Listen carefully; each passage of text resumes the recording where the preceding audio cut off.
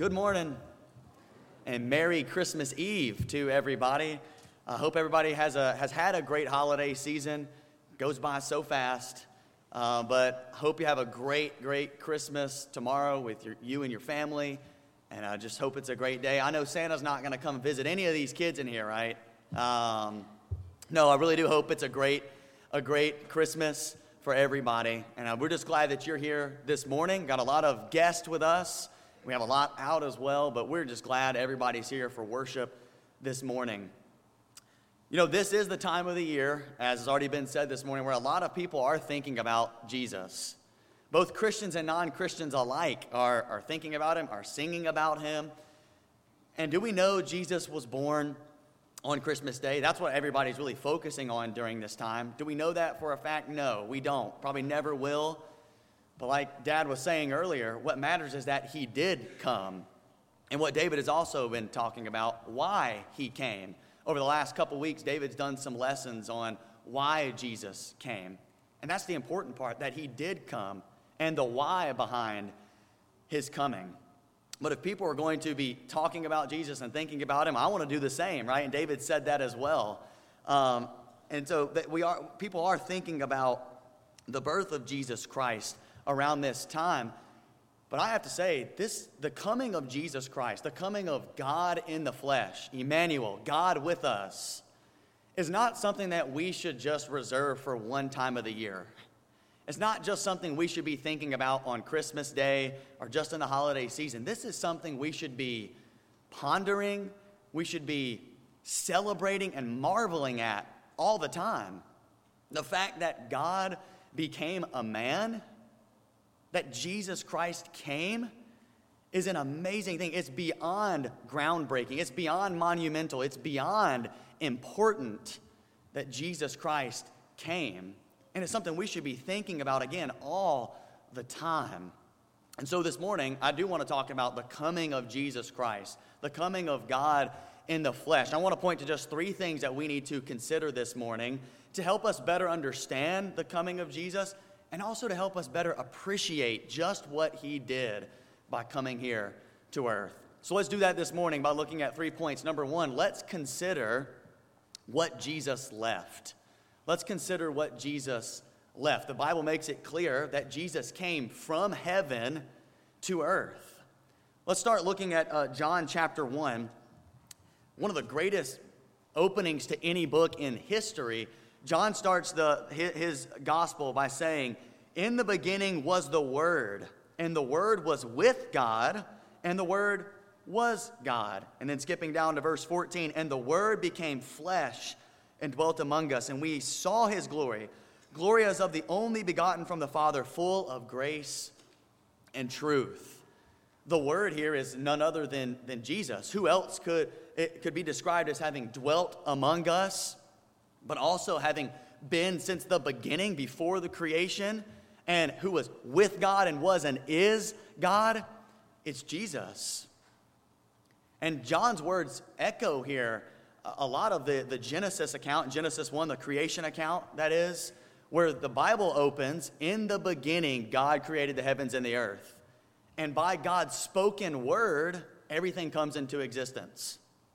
He says, "Let there be light," and there's light. And John goes on here, we didn't read these verses, but in 2 and following, all things came into being through the Word being Jesus. And so John says that the Word was God, he was with God in the beginning. So if Jesus is the Word and he's been with God, well, where's God? And the Bible makes that very clear as well, that God resides in heaven. Remember when Jesus was teaching the disciples to pray in Matthew 6, verse 3, he says, "Pray then in this way, Our Father who is in heaven, hallowed be your name." Our Father who is in heaven. And Jesus makes it plainly clear that he came from heaven. In John chapter 6, he's teaching the crowds, and he tells them that he came down from heaven. Look what he says in John 6:38, and then the response from the people in verses 41 to 42, he says, "For I have come down from heaven, not to do my own will, but the will of him who sent me. Therefore, the Jews were grumbling about him because he said, I am the bread that came down out of heaven. They were saying, is not this Jesus, the son of Joseph, whose father and mother we know? How does he now say, I've come down out of heaven? Jesus told them plainly, I've come down from heaven to do my Father's will.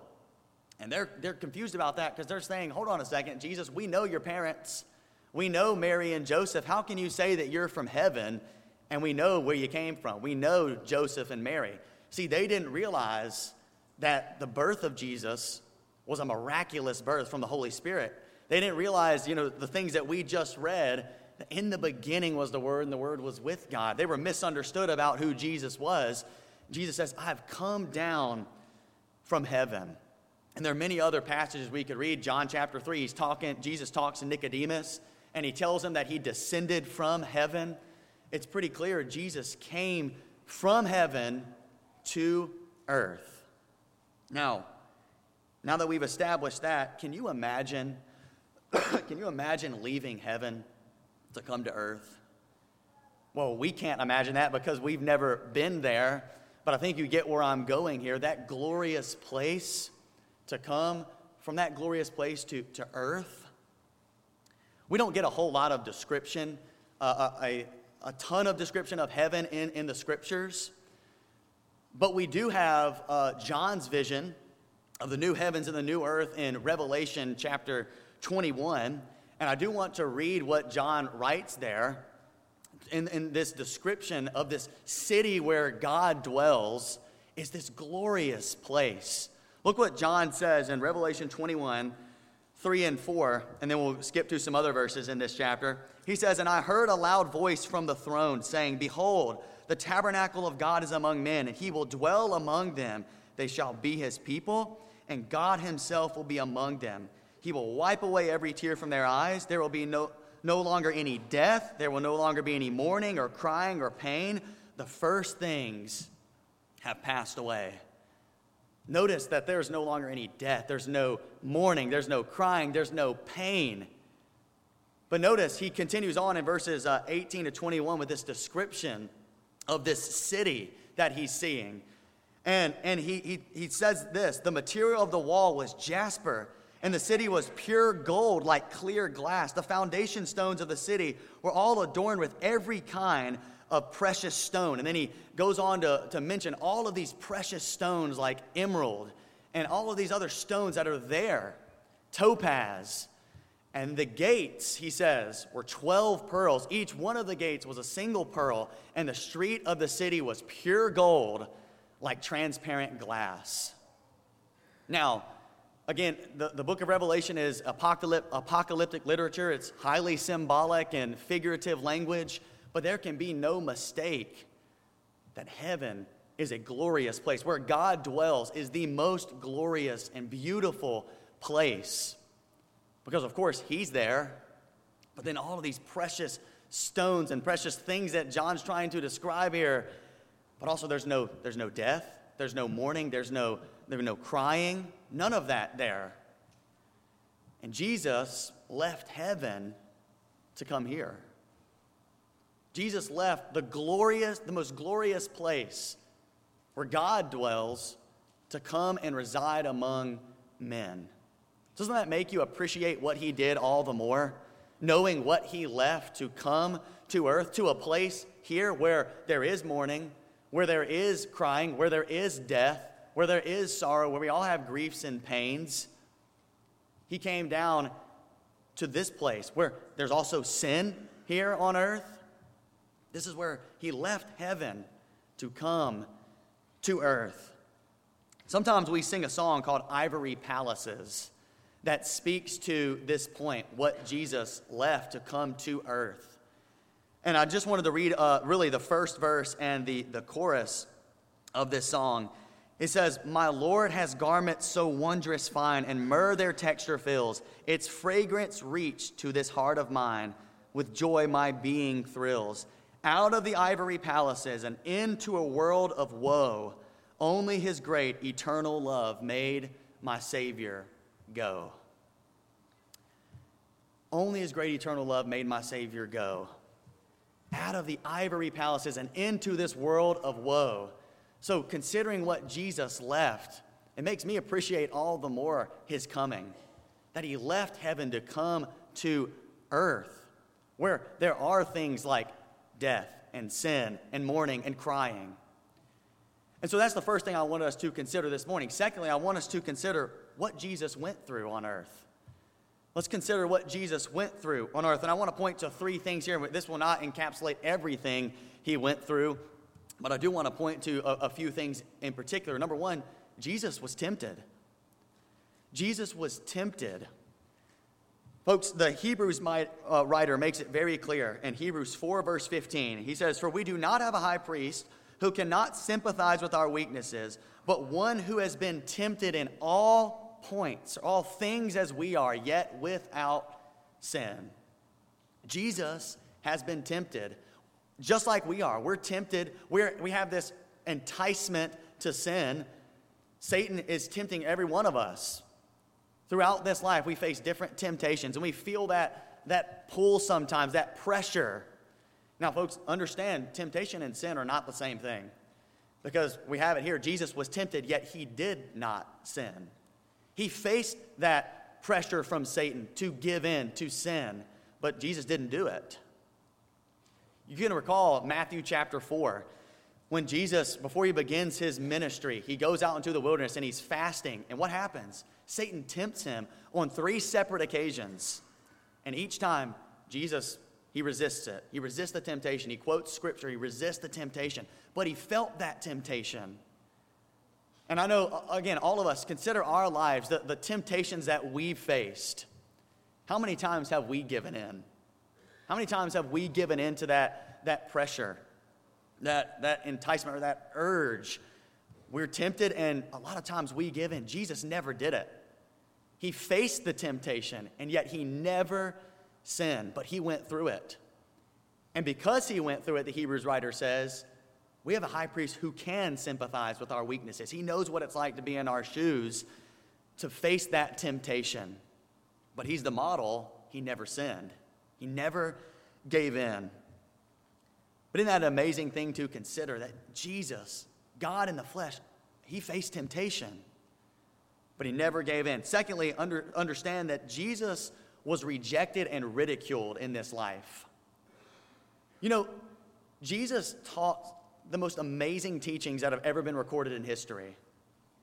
Things that have stood the test of time, that we talk about every single week here in worship and in Bible class, and people all around the world are reading Jesus' teachings.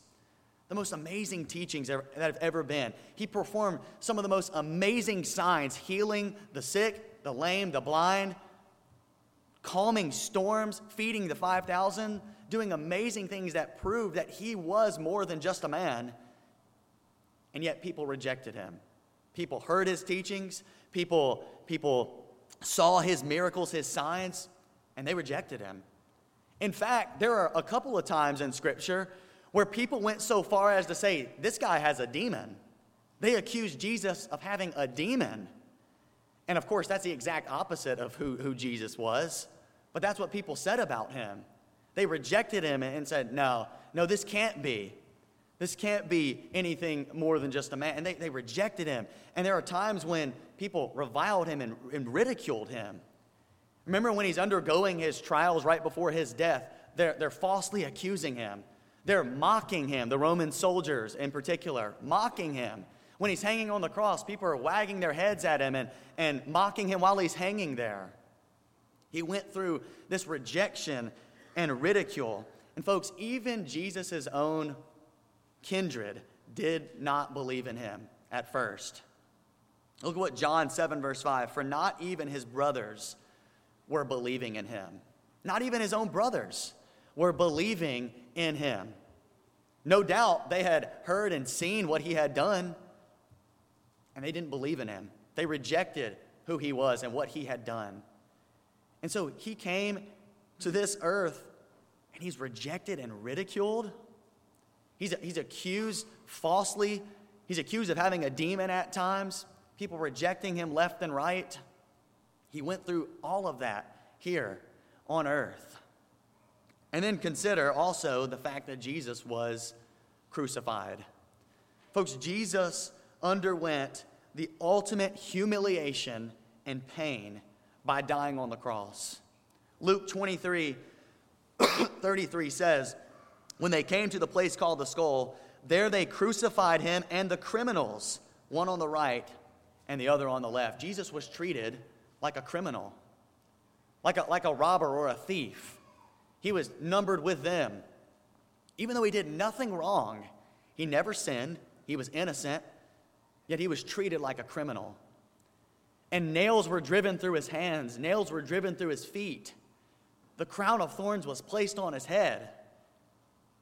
And even before that, folks, let's consider the fact that he underwent extreme agony in the garden. His sweat drops became as blood there in the garden, thinking about what he was about to endure. And then what happens? He undergoes these mockery of trials, and he's slapped in the face. He's falsely accused. We've already mentioned that. But the Roman soldiers put that crown of thorns on him, and they're hitting him in the head. And also, let's not forget that he's scourged. Pilate has Jesus scourged, beaten with these whips. And Jesus underwent all that pain. And then he's crucified. That's what he underwent. Consider the things that Jesus went through.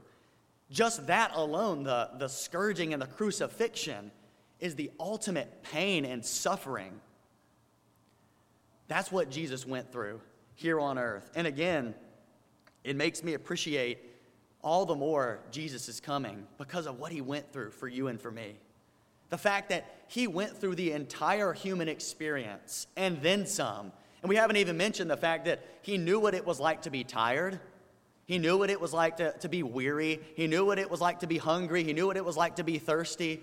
What it was like to be disappointed and frustrated. He knew what it was like. He faced the human emotions that we face. God came down and faced the things that we've been through and then some. And that makes me appreciate it all the more, what he went through. Now, I think Isaiah 53 sums this up so well. We see this as a prophecy of Jesus Christ, of the Messiah. And it sums this point up, considering all that Jesus went through. Look what he says in Isaiah 53, verses 3-8. He was despised and forsaken of men, a man of sorrows and acquainted with grief. And like one from whom men hide their face, he was despised, and we did not esteem him. Surely our griefs he himself bore, and our sorrows he carried. Yet we ourselves esteemed him stricken, smitten of God, and afflicted. But he was pierced through for our transgressions. He was crushed for our iniquities. The chastening for our well-being fell upon him, and by his scourging we are healed. All of us like sheep have gone astray. Each of us has turned to his own way. But the Lord has caused the iniquity of us all to fall on him. He was oppressed and he was afflicted, yet he did not open his mouth. Like a lamb that is led to the slaughter, and like a sheep that is silent before its shearers, so he did not open his mouth. By oppression and judgment he was taken away. And as for his generation, who considered that he was cut off out of the land of the living for the transgression of my people, to whom the stroke was due. Again, I can't think of any better way to sum all this up, but that Jesus bore our iniquities, that he was pierced for our transgressions.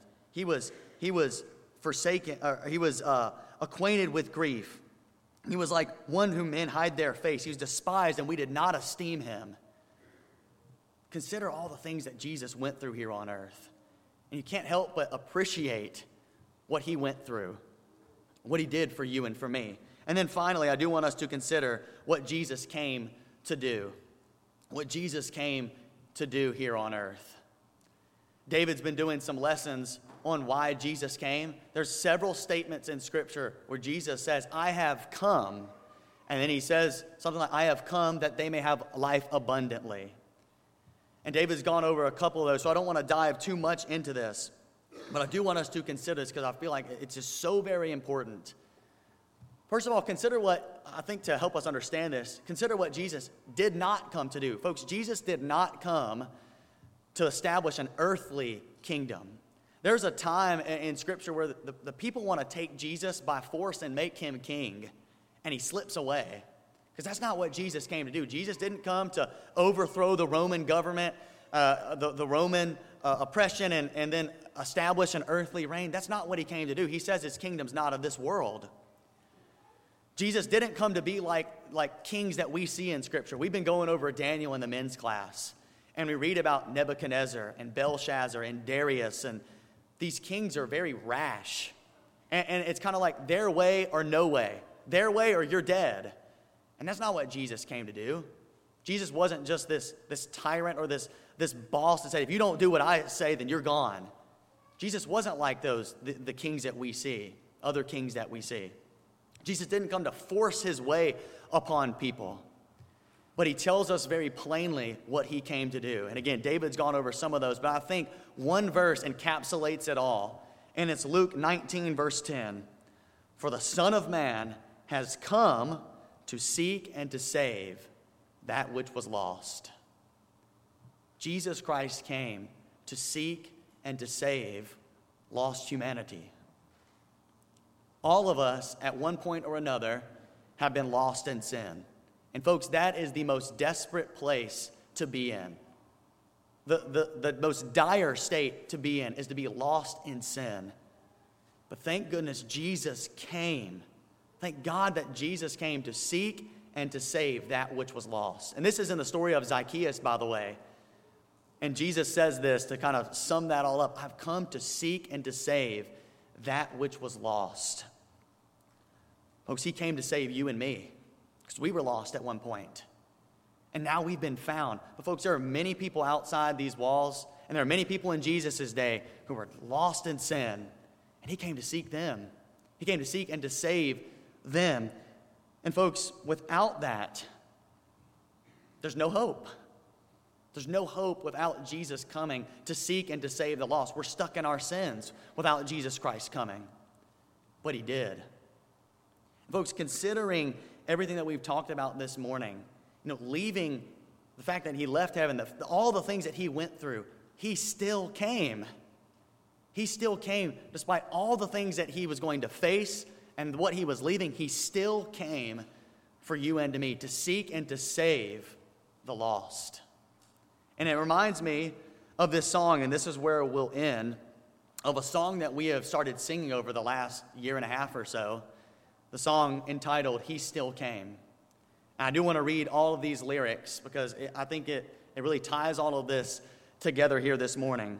No palace, no jewels, no kingdom to rule, no crown of majesty, no throne and no robe, no silver, no gold, no courts of royalty. Yet the King of Kings left heaven to become a lowly man. He left all heaven's glory to fulfill his Father's plan. Verse 2, no family, no friends to help at the end. No out, no substitute, much pain and much hurt to give love and worth. He bore our sins and grief. Yet the hope of what he offered so outweighed what must be done. He chose to be my victor and assured my pardon won. Here's the chorus. He still came just for me. He still came. Knowing all he would endure, he still came. Disregarding every cost, from the manger to the cross, he still came just for me. He still came. He still came just for me. Folks, Jesus Christ came to seek and to save that which was lost. He came for you. He came for me. And this is something that, again, we should be marveling at and thanking God for every single day of our lives. Not just one time of year. Every day that he still came just for me and just for you. Because again, without it, where would we be?